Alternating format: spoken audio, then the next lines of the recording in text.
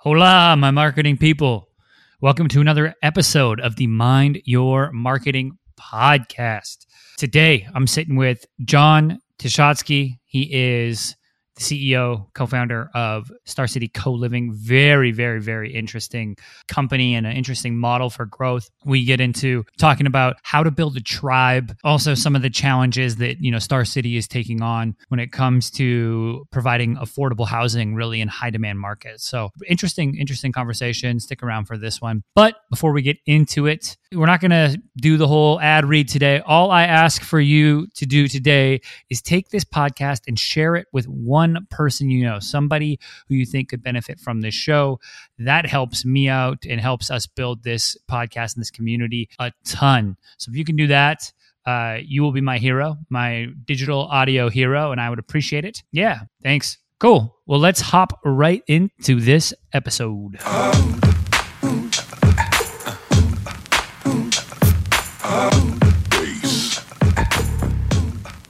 Hey, what's up, everyone? Welcome to another episode of the Mind Your Marketing podcast. Today, I'm sitting with John Tishotsky. John, welcome to the show. You nailed the name. That one is a tough one, and you absolutely crushed it. I'm excited to be here today. Thanks for having me. As a person with a name that most people can't pronounce, which is, said Shelton, but spelt with a bunch of letters in it. I try to learn people's names. We probably won the points for letters game in elementary school. I don't know if you played that one, but basically it works where the more letters you have in your name, the higher number you get. And so we were probably the winners of those ones. Oh, hands down every time. So John, talk to me. You grew up in Palo Alto. You graduate from Stanford. You then do 10 years at Cushman & Wakefield. And then that leads you to Star City in 2016. Talk to me about that journey and what led you to really starting Star City.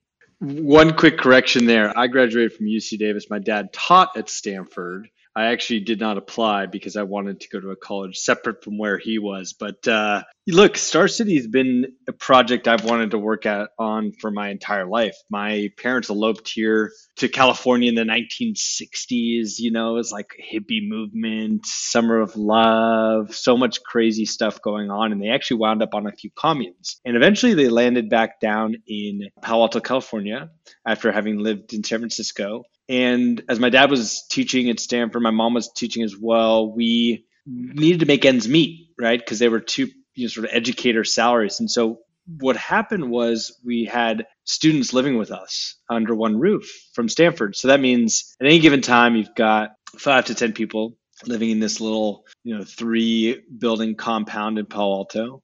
My parents got cheap childcare. The students got cheap rent. And we had Adeboyega Mabugunji from Nigeria, who's like the head of engineering at Stanford now, teaching us how to win every science fair project and helping us build a zip line awesome. in the backyard. And so that experience for me was super impactful. And as I spent, my time in college and then eventually at Cushman building real estate and working on Habitat for Humanity, all these things, I was like, there's something missing, right? Like in a lot of the way that we build housing, right? There's barbells at any given side. There's on one end, you've got like the dream white picket fence and golden retriever and like single family home. And like on the other end, you have like shiny glass boxes, these expensive $2 million condos in the sky.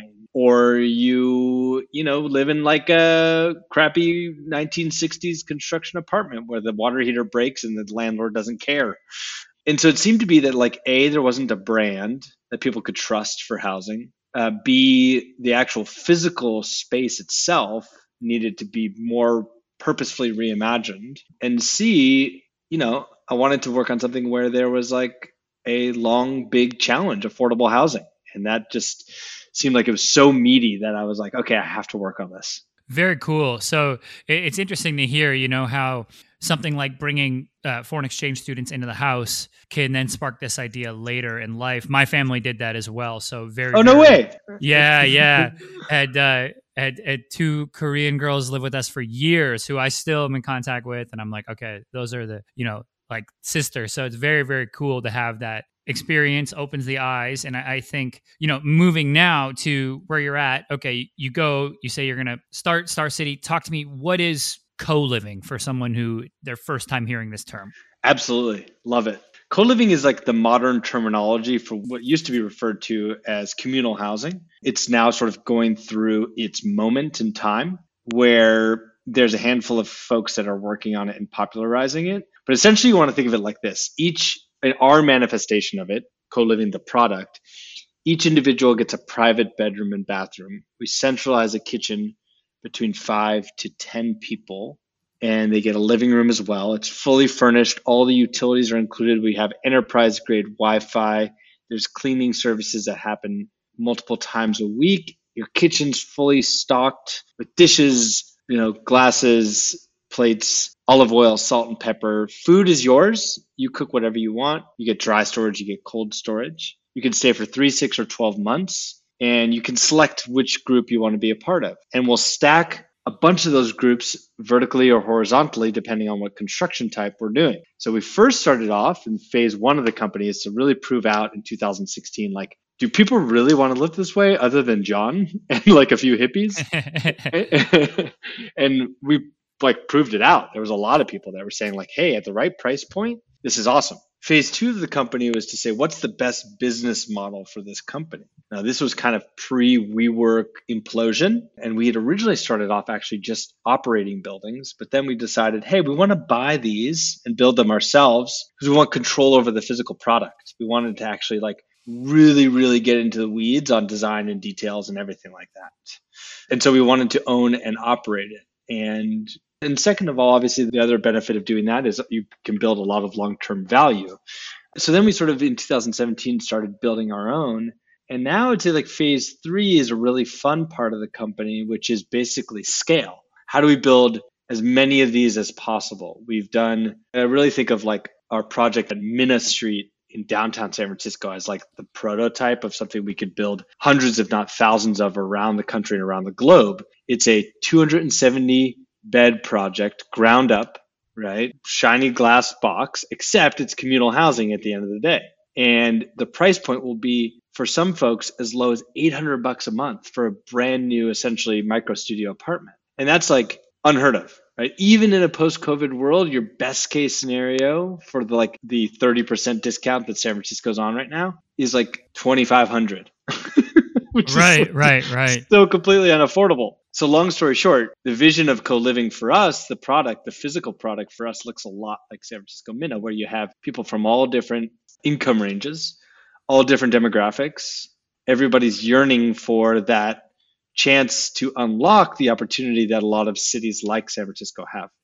So in that, right? So you're talking for our listeners and, looking at this repeatable experience, right? And scaling that. Now, when doing that and going to a new market, I'm sure there's some, dependencies and nuances in each market, but really, what have you found has really resonated with consumers? Is it really the advertising, is the price the big thing that's the draw, or is it advertising, hey, you can be part of this community or a potential community? How do you weigh those from a marketing message standpoint? Yeah, absolutely. First and foremost, consumers nowadays are extremely intelligent. Not to say that previous consumers were not, but they're looking for their company to stand for something. If I buy a product from you, I need to know that you are genuinely good people as well, and that you have the right values and mission. And you need to actually, that needs to actually occur when I'm consuming the product, right? I can't find out later that you said all these things, but you had lead in your building and you actually didn't really care about our experience, right? So right. Remember, proposes this concept of authenticity. What that really means is an overly used term for just being honest. So that's first and foremost. So what you see is what you get. Number 2, I would say is price is one of the best amenities, but community and relationships and experiences is what people happy and keep them staying.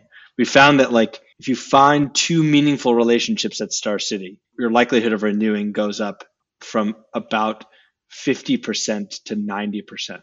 And that's really huge, and it's obvious, which is basically a way to say that the hook, the shopping experience for looking for a home is always going to be about, okay, what am I getting apples to apples compared to everything else? But then the thing that keeps you there is what are the hooks that keep you for long term? And if we're talking about a price point where we don't have a jacuzzi and a spa and a butler and all that kind of stuff, which is the very, very high end, a lot of the amenities are very much the same. But when it comes to events and who lives around you and what similar interests you have, and that there's group dinners and a Bob Ross painting night, and there's a kombucha making class led by one of the residents. All those things are what keep you. And so we'd like to elevate that both in social and on the website. And now we've done this really cool thing that we're A/B testing, which is so when you move into Star City, you get an app, which is basically like your door key 2.0.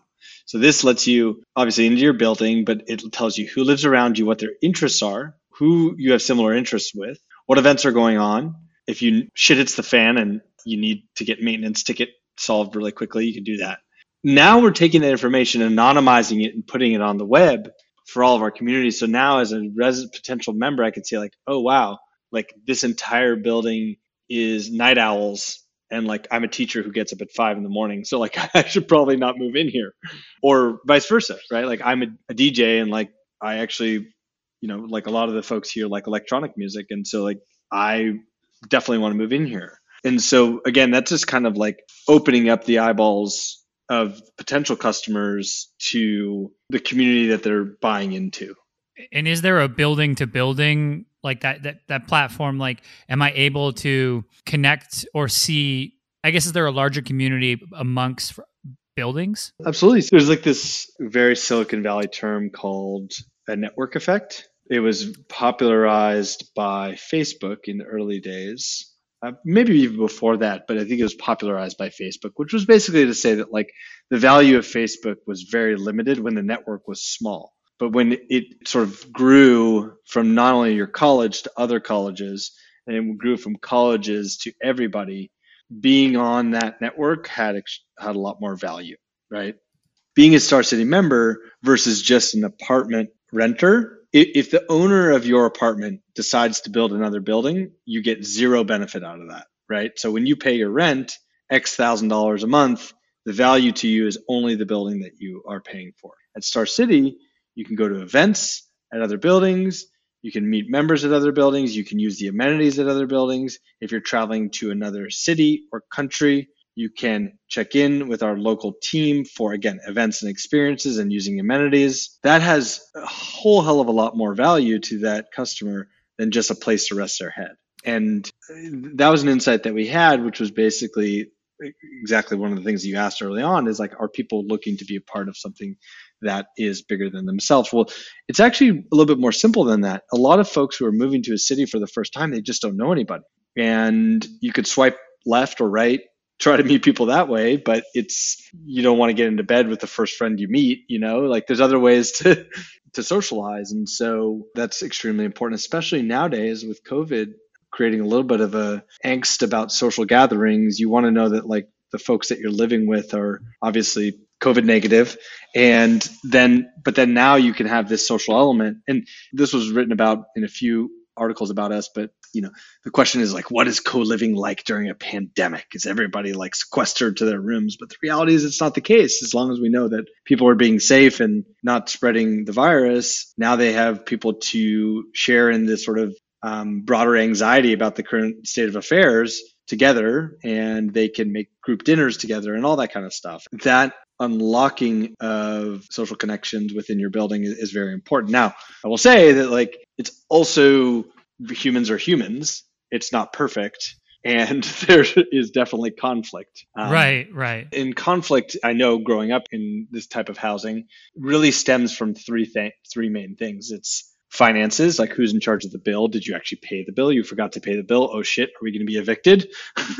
Number two is lifestyle. What time you get home? Like as I mentioned, are you a party promoter who gets home at 4 a.m? I'm a teacher who gets up at 5 a.m. The sound noise of between the two rooms can cause disruption. And then third, the most interesting and fascinating is cleanliness. You believe when you put your dishes in the sink to go read a book that like reading that book is actually a higher priority because that's how you were raised. I believe that, well, God damn it, you clean your dishes the immediate moment you're done with them. So put them in the dishwasher. Since we take care of finances, that's largely off of people's plate. So there's never really an argument about who's in charge of what because we're just paying for everything and there's an all-in number. We fill the units when they're vacant because we own the building, so we're incentivized to do that.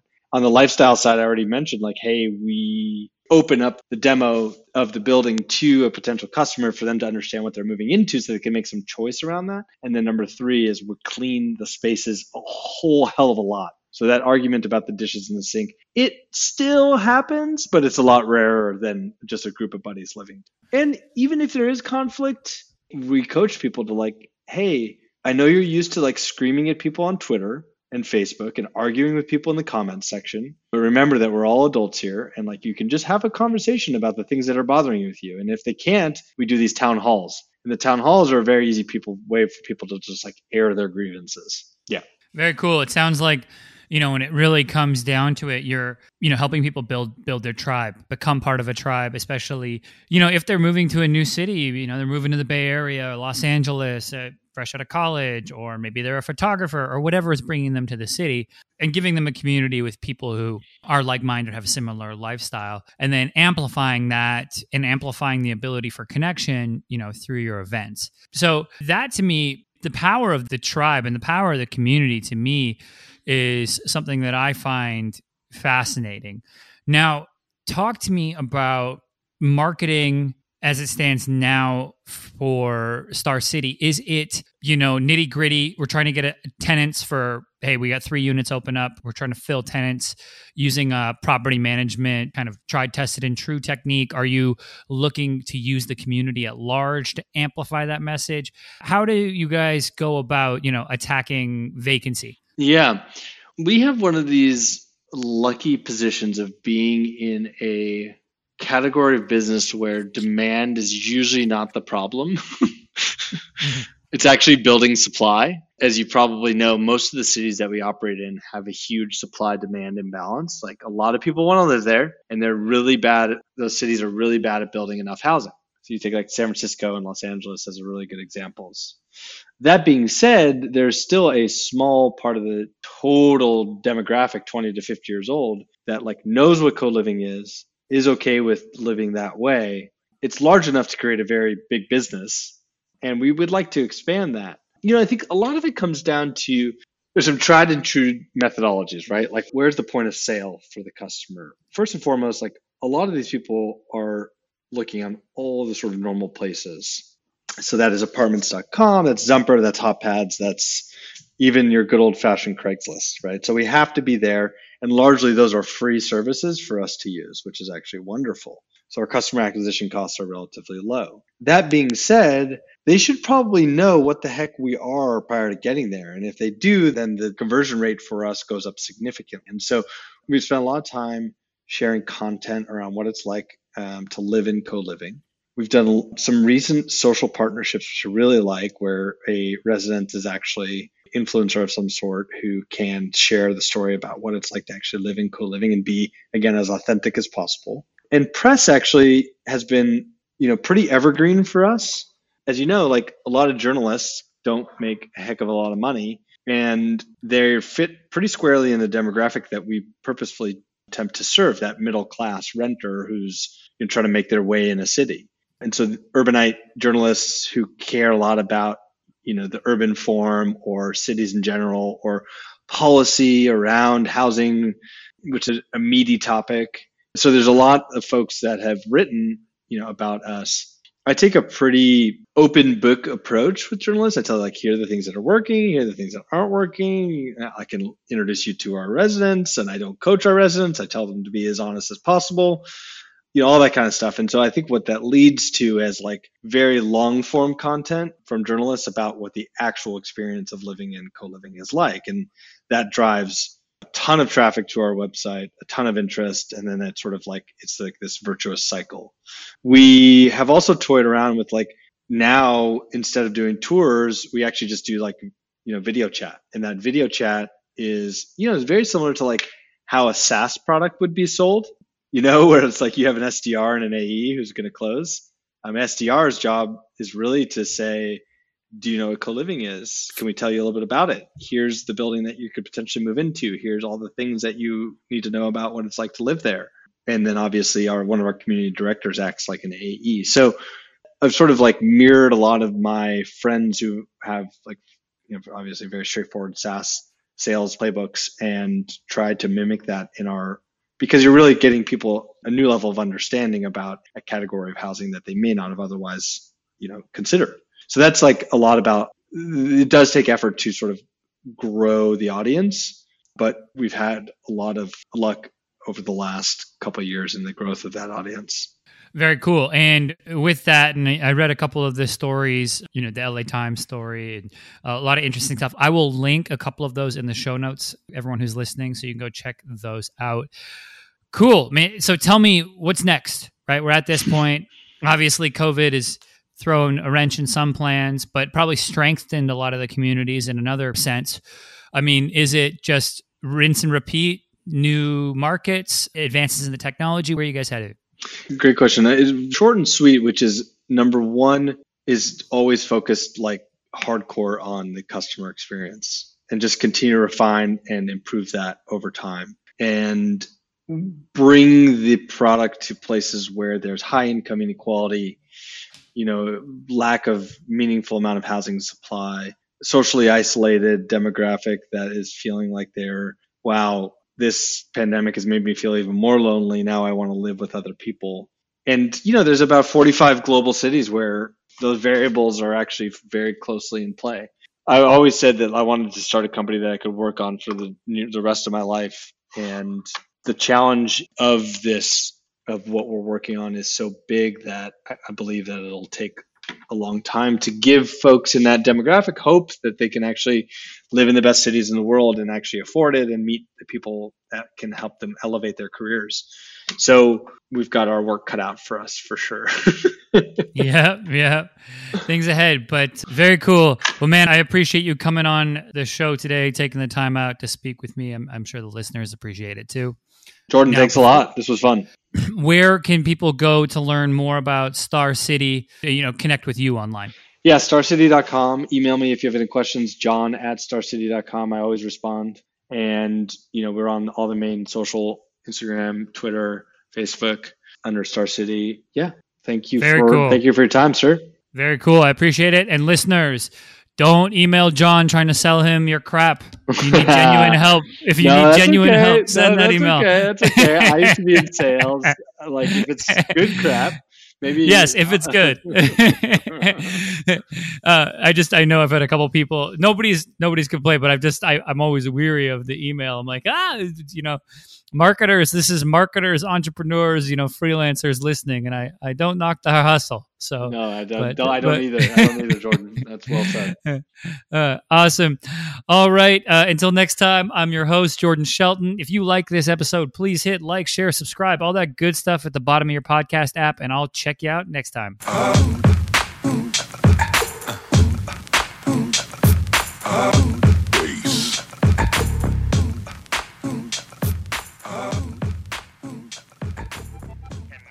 Got yourself something funky.